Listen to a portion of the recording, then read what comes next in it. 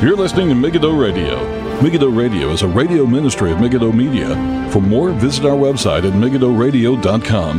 That's megiddoradio.com.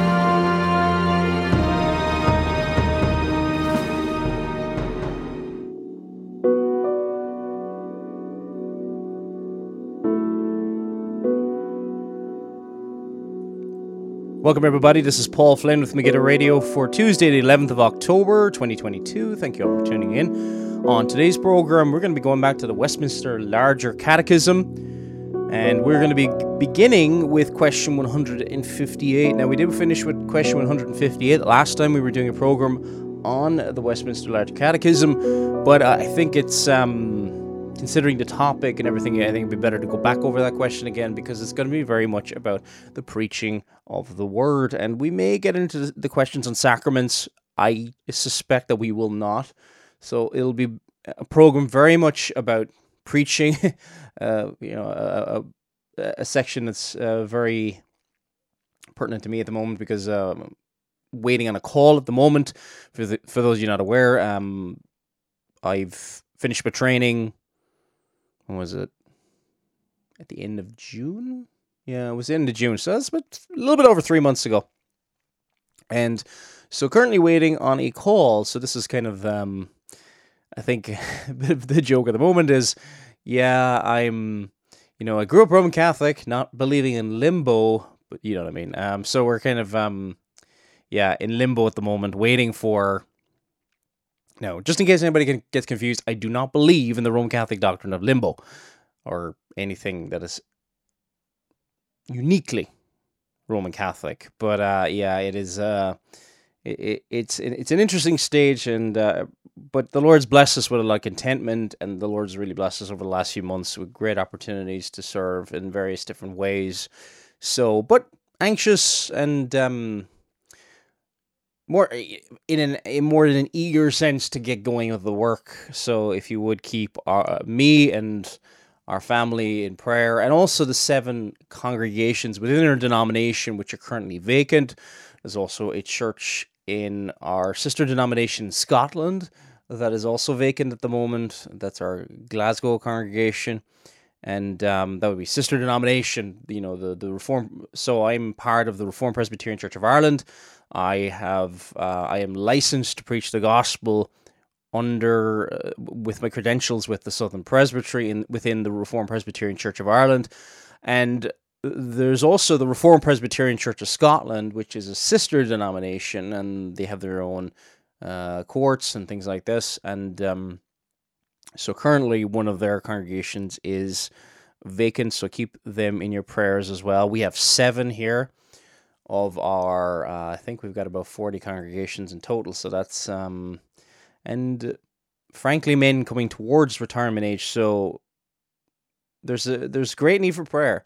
Wherever you are in the world, wherever denomination you are in the world, there's a shortage of men coming through. There's also really across the world, the Western world especially, there seems to be a shortage of office bearers in general. Whether that be ruling elders or deacons and things like this. So this very much needs to be kept in prayer. So anyway, so we'll be looking at questions today with regards to the preaching office, which is, preaching is to be done with those who are either in training for the preaching office or with the goal toward that end. It is not to be entered into people who just want to talk or like reading systematic theology books. And this is a vital thing that the church needs to get right, because there's too many men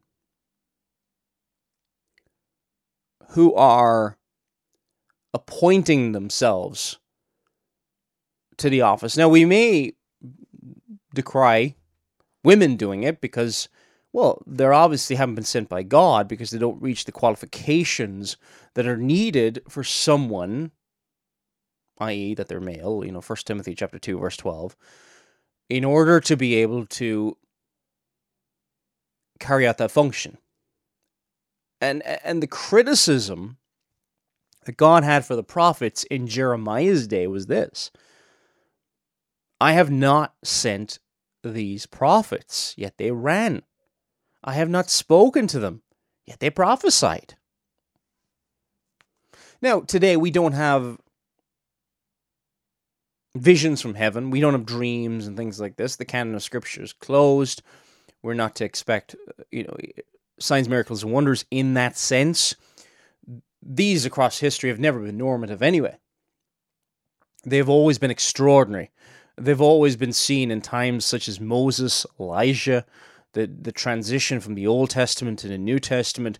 These were extraordinary times. That's why they were miracles. They were different. They were extraordinary demonstrations of power, and they were to stand out. They were never to be normative. They were never to be, hey, here's what's going to be happening for the next 2,000 years, as is thought of within maybe either the Pentecostal or the Charismatic movement. So with all that said, getting in, this is such a vital issue, and I pray, by God's grace, maybe you are listening and you are praying about it, and you've read through 1 Timothy chapter 3, you've read through Titus 1, you're seriously considering preaching, or asking the question, has God sent me? This is the question. Not do I want to do it, but has God sent me? See,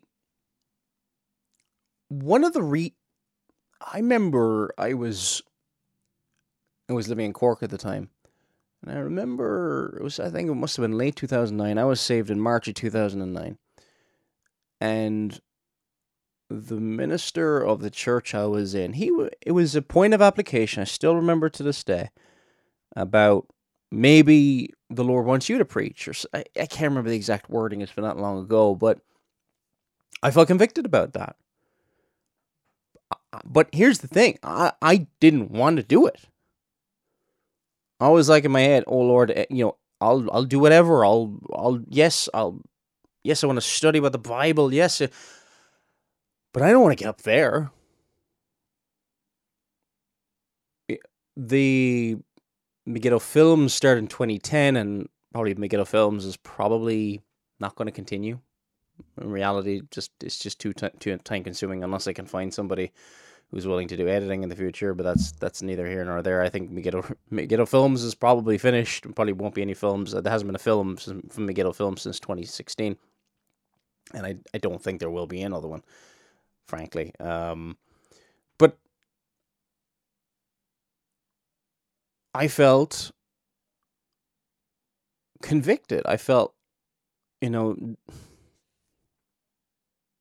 drawn towards it. I don't know how you would put it, because it's very hard to describe the inward call in times of, I just read from Jeremiah 23, verse 21.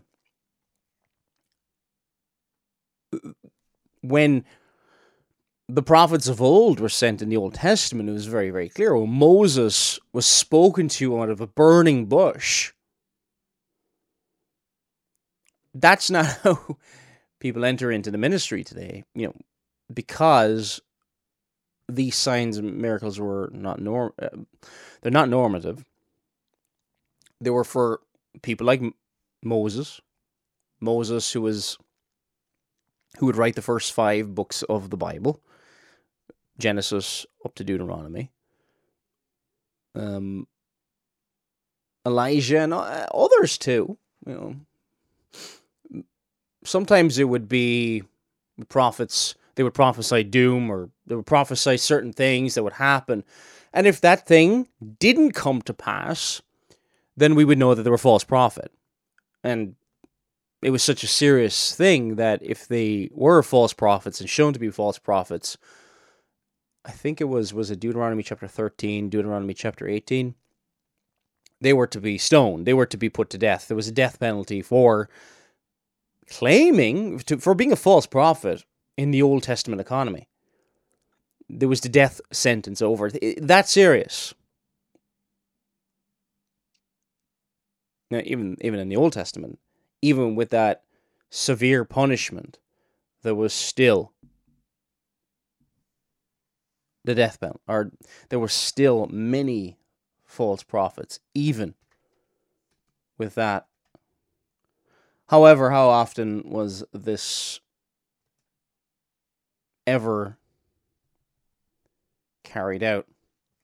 I just want to remind you as well, in case anybody's got any questions during this, megiddo@gmail.com, MEGIDDO radio@gmail.com. I try to check this email. Sometimes I don't check this email every single day, so I might check this email once or twice a week, really. But this will be the email for people who want to reach me with issues regarding to Megiddo Radio. Some other people have my other one or two emails floating around the place. This one's just for this. Anyway, so back in 2009, I felt called toward the ministry. I didn't really want to do it, and when I didn't really submit to that, I mean, I couldn't have known straight away. I think you'd have to wait and not make a hasty whatever. But I think, when you're trying to run away from that and you're being a bit of a Jonah about it, whenever you run away from what God wants you to do, you expect your life to be a bit of a mess. And nothing you could make a movie about it or be exciting blockbuster or anything like that. But it was just, there was areas in my life that were poor. Didn't go to church for a few weeks.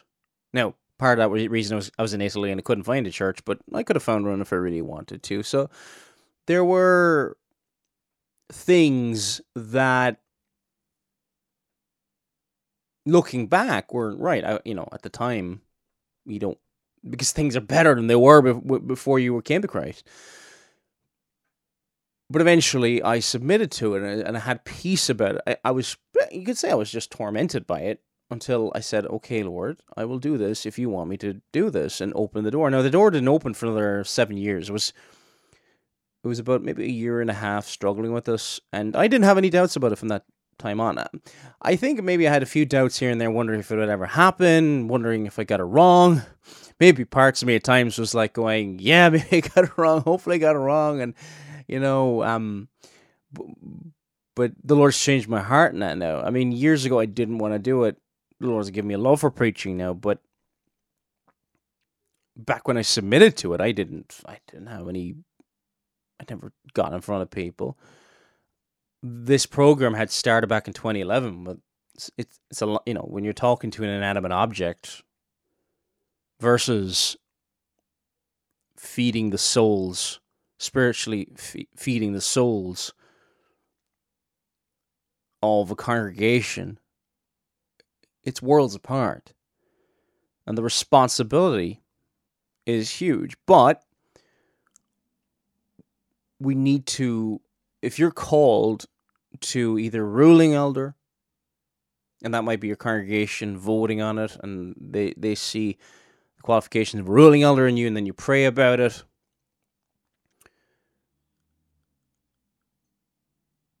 And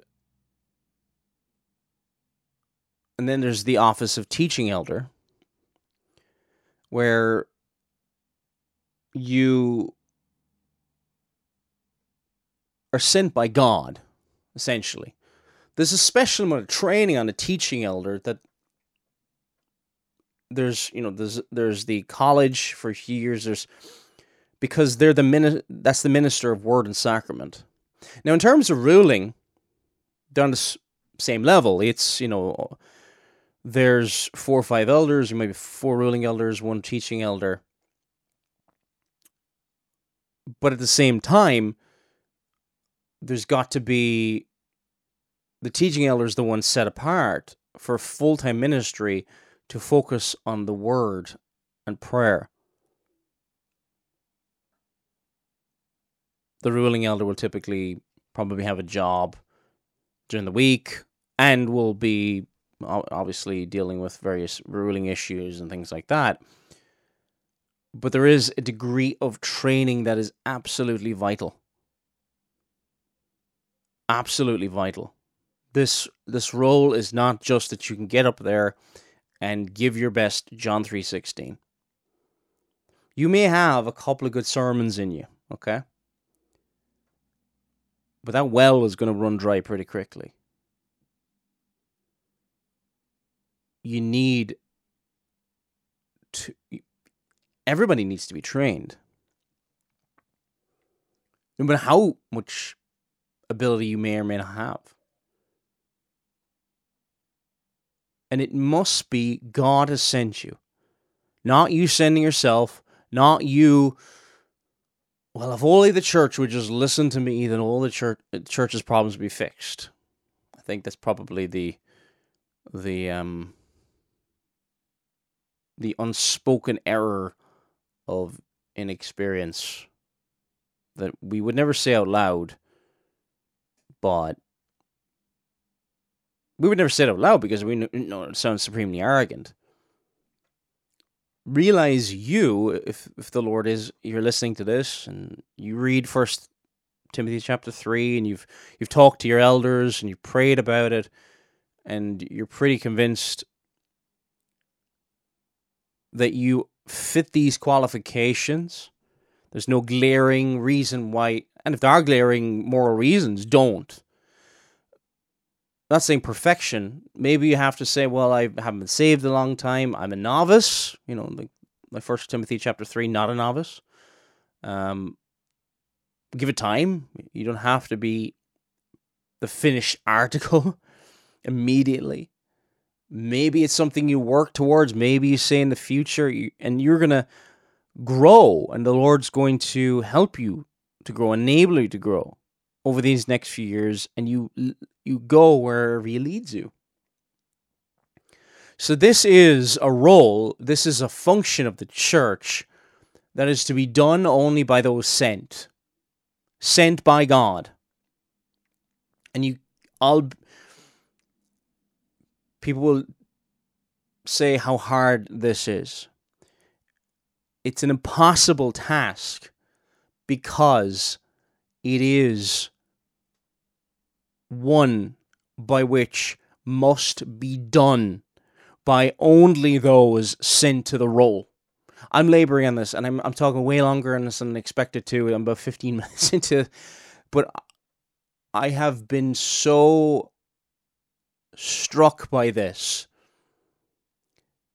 of the condemnation of the church prior to the Exodus into Babylon. And by church, I mean, in Jeremiah's day, there was a church back then. And the criticism of God's people of that day, it wasn't the typical stuff that you hear today. It's almost like, well, largely speaking, it's the people. They just don't want good preaching, and it's this and that. And yeah, there's elements of truth to that. But over and over in Jeremiah 14:14, and the Lord said unto me, the prophets prophesy lies in my name.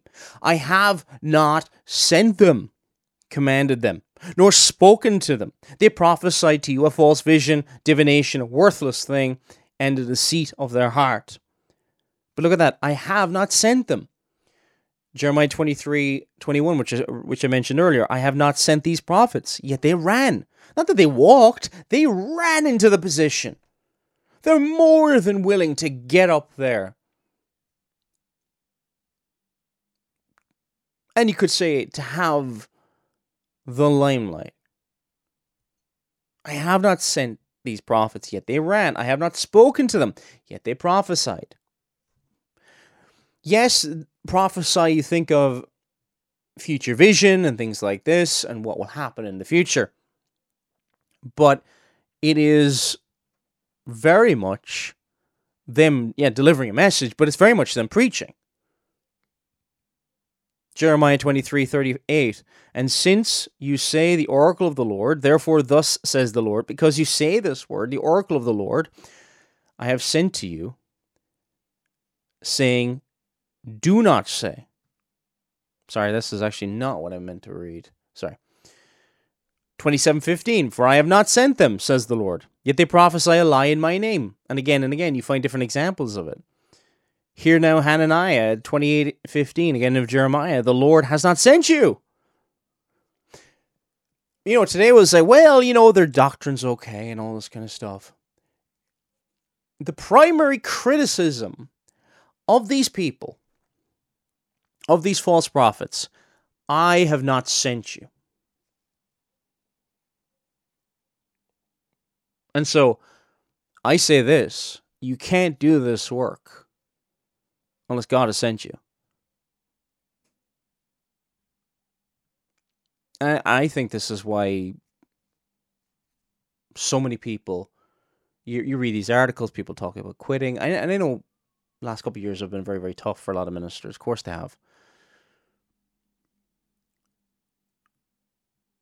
But you have to come to a position, you know, that you will, in your conscience, be tormented unless you do this thing and you fulfill this role that God has for you. And there's no escaping from that. You've gone down that path. I'm not saying you should go down this path where you avoid it, but you know that you've been sent by God, and you know that there's no other place for you. You know that there isn't a secular job for you. Whatever. No, I'm not saying they may come.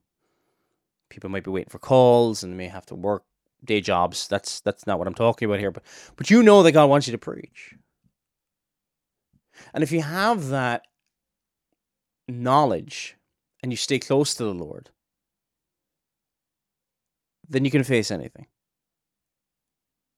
You can endure anything. You run, when you're in your lowest point, you run to Him in prayer. You fall on your knees. You weep out. You cry out to Him. Because He has sent you. Because He has set you apart for that role.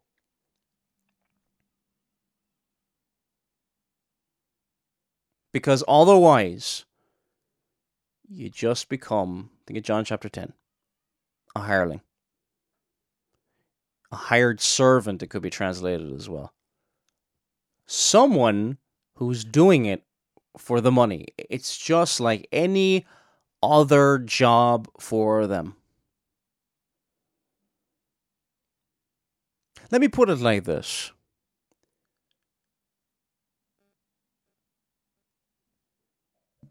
I think it was Spurgeon put it like this. That if you could do any other work, it would have been Dabney, I'm not sure. But if you could do another line of work and have peace about it, you would. Now, you wouldn't want to make a hard and fast rule about this, because I know we all have different personalities and we have all different things. But the longer you're in that secular job, you're just not content. Now, what I mean by not content is there's just some people who will never be content no matter where they go. This is not what I'm talking about. This does not mean you're called to the ministry. Actually, you should demonstrate, before you go into the ministry, diligence in various different roles. I remember it was something I had to repent of myself years ago, of, my generation, millennials, and probably Generation Z after me, of kind of running out of things and things like that. So I stayed in the same line of work for, 6.5 years, which was a long time for me, but I stayed and I was like, you know what, I'm not changing. Is it perfect? No, but I'm going to stay. And then pay the greatest and everything else like that. But I said, no, stick at this. And a lot of this is, today we're told quit. Today we're told this, that, and the other. Because there's so many options today. Here is a role God has placed you in it. If God has placed you in it. If God has called you to the ministry, you do this. You do this as long as you can. For however long the Lord will preserve your health. And you resolve to do nothing else but to serve Him. And it's not just about even the ministry. Got to make sure that the ministry doesn't become, or preaching, or even public teaching or whatever, becomes what gives us our joy. The Lord gives us our joy.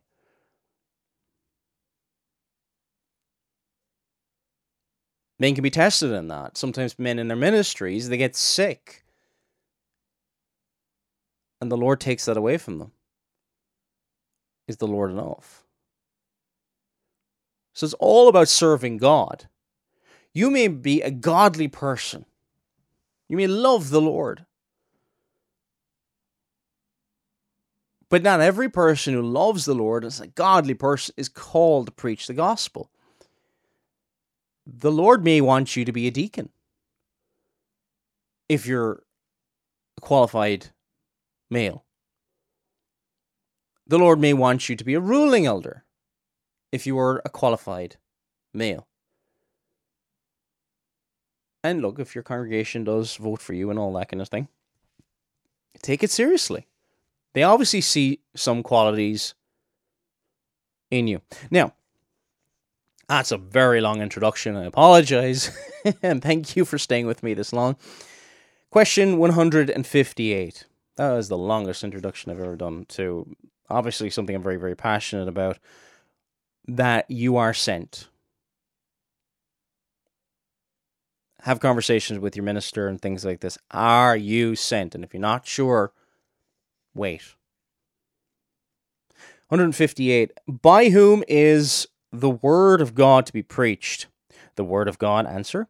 And the word of God is to be preached only by such as are sufficiently gifted and also duly approved and called to that office. Now, the word of God is to be preached only by such as are sufficiently gifted. Be honest with yourself. When you look through 1 Timothy chapter 3, if there's something glaring, none of us are perfect, okay? You know, we wish, you know, there's going to be people brighter than us in Greek and everything else like that. There's going to be people who we feel massively inferior to and stuff like that. That's neither here nor there. You're going to be in college, Bible college, and there's going to be some people who are just massively intelligent. And praise God, may the Lord use their gifting and all that kind of thing. But you need to have some ability, some level of ability, academically, spiritually. But just because you're good with books doesn't mean you're not going to be naive. So, be honest with yourself are you duly qualified? A sober assessment, and perhaps you have to get other elders involved and things like this, and you may be talking to them over a long period of time as you wrestle with this. And you know what? I wish I did get some feedback when I finally submitted to it, and that's when I had full peace about it, once I did submit to it. And the longer I had to think about it between then and actually 7 years later, well, that's when I went into college. It's been 11 years since that time, and I'm licensed to preach the gospel, but I'm not ordained yet. The path can be long, but as long as you're doing what God wants you to do, and use whatever time is available to do different things, the Lord is in control of every aspect of your life. He knows your situations. He knows it's going to come next. No time is wasted time as long as you use it. The Lord obviously wants you to be doing something at that time. That doing could also be resting, and just to get a bit of balance in there too. So it says in 1 Timothy chapter 3, this is a faithful saying, if a man desires a position of a bishop or overseer, he desires a good work. A bishop then must be blameless, the husband of one wife. That just basically means don't have multiple wives. That was an issue back in the first century, not really in the West today, but so blameless, husband of one wife, temperate, sober-minded, of good behavior, hospitable, able to teach, not given to wine or violent, not greedy for money, but gentle, not quarrelsome, not covetous, one who rules his own house well, having his children in submission well with all reverence. For if a man does not know how to rule his own house, how will he take care of the church of God? Not a novice. Not a recent convert, basically. Not somebody who's just recently been converted. Lest being puffed up with the pride, he fall into the same condemnation as the devil. Moreover, he must have a good testimony towards those who are outside, lest he fall into reproach and the snare of the devil. Now, none of us are perfect, okay? But this has to be generally acknowledged by, you have these qualities, but the wider church, the visible church, the church government, the elders who exercise the keys, they should see these qualities in you. Actually, others within the body should generally see these qualities in you. That if you're a husband, as you do, like that your children are not unruly. Say you've got if you have a 12-year-old son and he's out drinking, right? That's a major red flag. Because if you can't control your own home, how do you think you can rule or govern well in the Church of God? You can't. You have actually demonstrated that you can't. Be honest with yourself. So, be honest with yourself in a sober way across these things. Good reputation, sober-minded, not prone to rashness and things like that. Hospitable, someone who's governed by the Spirit of God. And it must be sent by the church. But how often does that happen today? Sent by the church. If we're being honest with ourselves, what happens today? Well, in an independent church of some description, they may even be teaching good stuff. You'll look across this list and there's a flagrant disregard for one of them. Maybe in the person's family. Maybe one of the children is living in a licentious way under their roof. But because, they believe that they're called to the ministry, no matter what, they won't take no for an answer. And somehow they end up getting through. And then at some stage, somebody ordains them down the line. And it becomes very much about those people who are often self-appointed. It has really hurt the church over the years. This is why it's important to demonstrate, if you're going to be in the ministry, a submissive spirit. Like in my case, whenever, Lord willing, I get ordained, hopefully not too distant future, that I show a submissive spirit toward my presbytery, obviously mainly to the Word of God, but there's a subordinate authority of the elders in the presbytery who I am submit to. And if you can't, if you are of such an independent spirit that nobody can tell you what to do, then you're just doing what you want to do. Well, you're going to see your children probably imitate that same example that which you're exemplifying.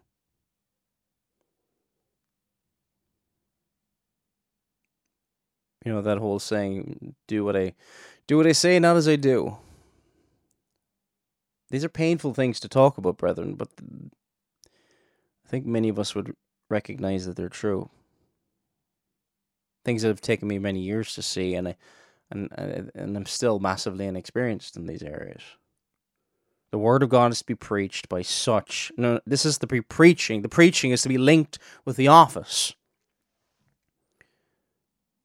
It's not the person who raises himself up and self-appoints himself.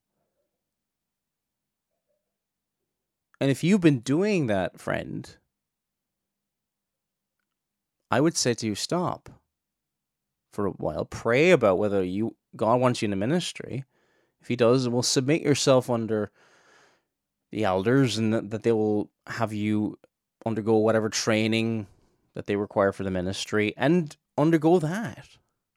That's the first part, you could say, of that process of submission, that you will be open to being taught.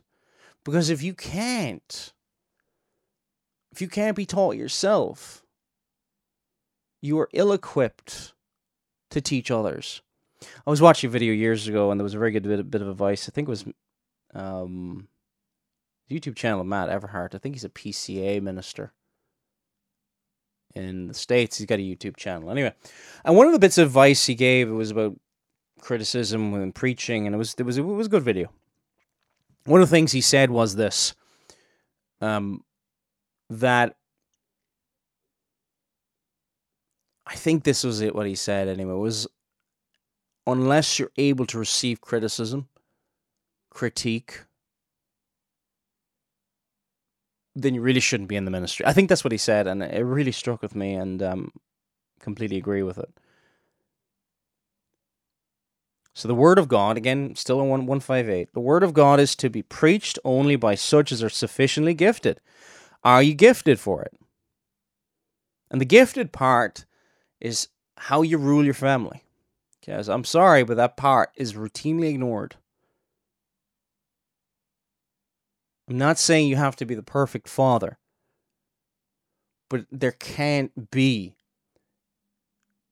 because it'll completely undermine your ministry.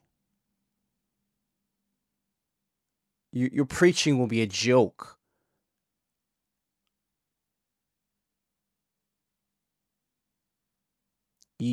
How can you get up there and apply to the people in front of you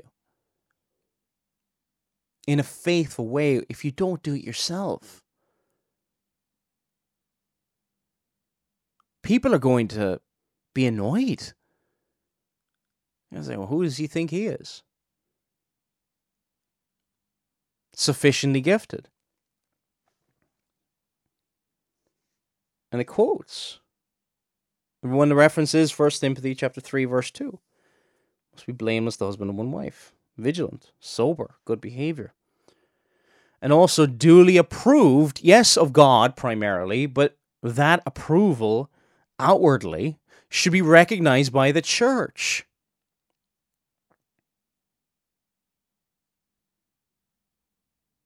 If it's not recognized by the church, then there's a good chance you haven't been sent by anybody except for yourself.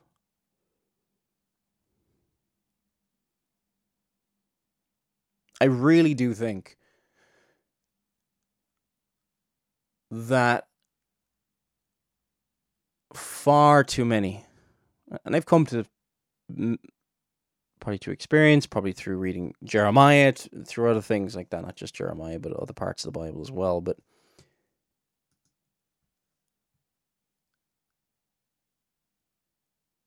that far too many have sent themselves and perhaps love the sound of their own voice far too much.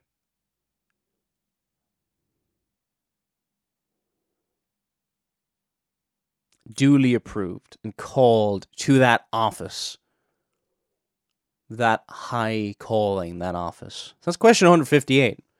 That's only taken us 40 minutes. All right, next question, question 159. How is the word of God to be preached by those who are called thereunto? By those called thereunto. This is completely foreign to today. We just want the person with the zeal to get up there and preach. And just go for it. The ends justify the means. No. They don't. And you do great harm to the body when that happens. You do great harm to those people who are let into the pulpit who really shouldn't be there. So question 159, how is the word of God to be preached by those who are called thereunto? They that are called to labor in the ministry of the word are to preach sound doctrine, diligently in season and out of season, plainly, not in the enticing words of man's wisdom, but in demonstration of the Spirit and of power, faithfully, making known the whole counsel of God, wisely applying themselves to the necessities and capacities of the hearers, zealously with fervent love to God and the souls of his people, sincerely aiming at his glory and their conversion, edification, and salvation. Now, there's a quote I forgot to read to you from J.G. Voss, who wrote a book on the Larger Catechism.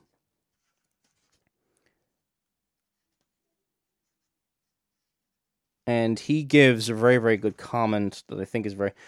It does tie in with the start of this question, but it's really something I should have quoted a minute ago. Apologies for this. But in page 449 of the Westminster Larger Catechism, a commentary by J.G. Voss, he says this at the bottom of the page: there is a divine call to the work of the ministry, and there is a call of the church. We should always remember that the ministry is not a profession, but an office. A person may not simply decide to become a minister as he would decide to become a lawyer or to go into some line of business. He must have some reason to believe that he's called by God to the ministry. That does not mean a special revelation from heaven, such as a dream or vision, but a consciousness that one possesses some measure of the requisite qualifications, together with an earnest desire to preach the gospel, a willingness to make sacrifices for the cause of Christ, and a readiness to endeavor to gain the necessary preparation. Those whom God calls to the ministry, he will lead into it in his own way.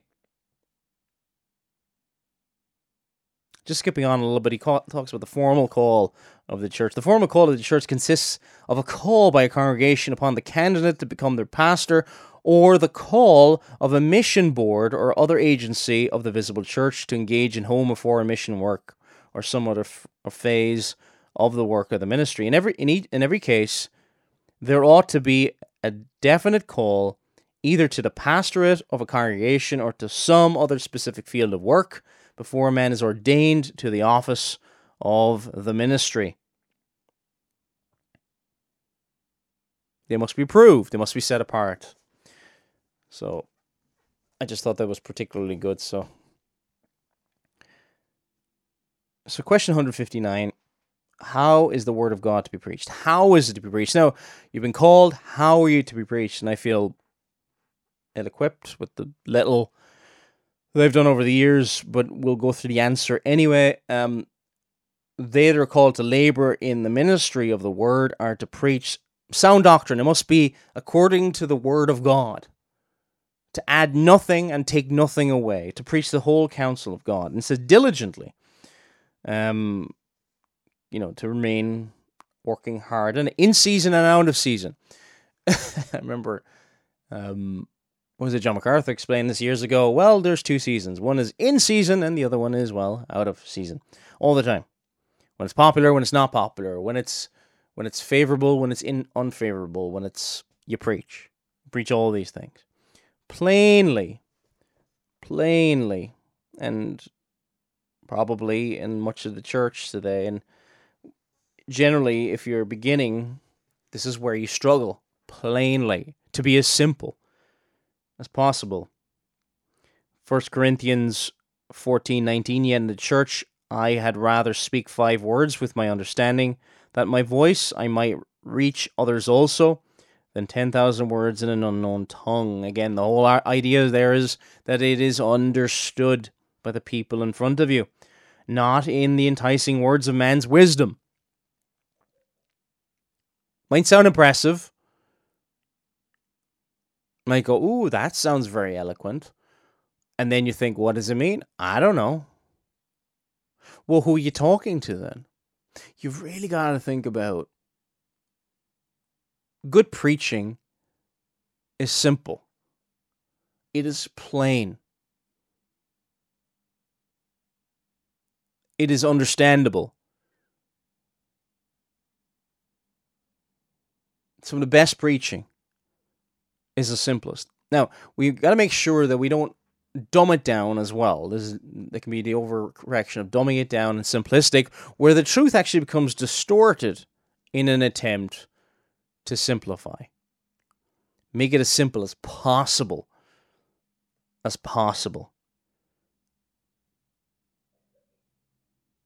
Not the enticing words of man's wisdom, but in demonstration of the Spirit, the answer says, and of power. This is not a lecture. This is not an intellectual exercise. This is the delivery of the Word of God. This has to be done in spirit and power. It has to be done faithfully, making known the counsel of God. This is the will of God. And it must be delivered in such a manner that befits that role, that is fitting to that role. It says wisely. Wisdom has to be used. There's no hard and fast rules. Our personalities is in play. The people in front of us is in play. The situation they're going through is in play. You look at how it's being received, and they're kind of gauged by reactions and things like that. Then it says applying themselves to the necessities and capacities of the hearers. It depends on the necessities, capacity of the hearers. There's no point in, maybe you're preaching in a part of the world where alcoholism is generally frowned upon. It's where I grew up, it's a big joke. If somebody's drunk, they think it's funny. So if you came to a point of application with regards to the abuse and misuse of alcohol, then you'd have to really explain the dangers of it. But if you probably went to, I remember I used to live in the middle of Italy years ago, and it was kind of seen as embarrassing to be drunk. You mention it, but you don't have to spend as long probably explaining it to people because they don't think it's so great anyway. So, it depends what's necessary. Some places gambling is more of a problem than in other places. In some places, pornography is more prevalent than others. There's no point in, now this is less and less of an issue, but just say you did happen to end up in a country congregation. This probably doesn't exist anymore, but just for argument's sake, no one had the internet. But you're going on about internet blogs all the time. But you go around to the houses and you find out nobody's got internet connection. That doesn't really happen much anymore. I suppose everywhere's got internet connection these days. But, if you've got young people in their 20s, and some of them have got Twitter accounts and all that, yeah, there's application that can be made there. But if that's not the case, well, you have to show wisdom and things like that. It says, wisely applying themselves to the necessities, capacity of the hearers, zealously with fervent love to God and the souls of his people, sincerely aiming at his glory and their conversion, edification, and salvation.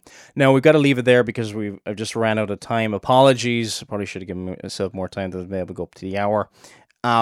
So that's being sent with the high office of preaching. I've really gone to 2 questions, and I hope that's been a blessing to you. If you've got any questions, Megiddo megiddoradio@gmail.com. That's megiddoradio@gmail.com.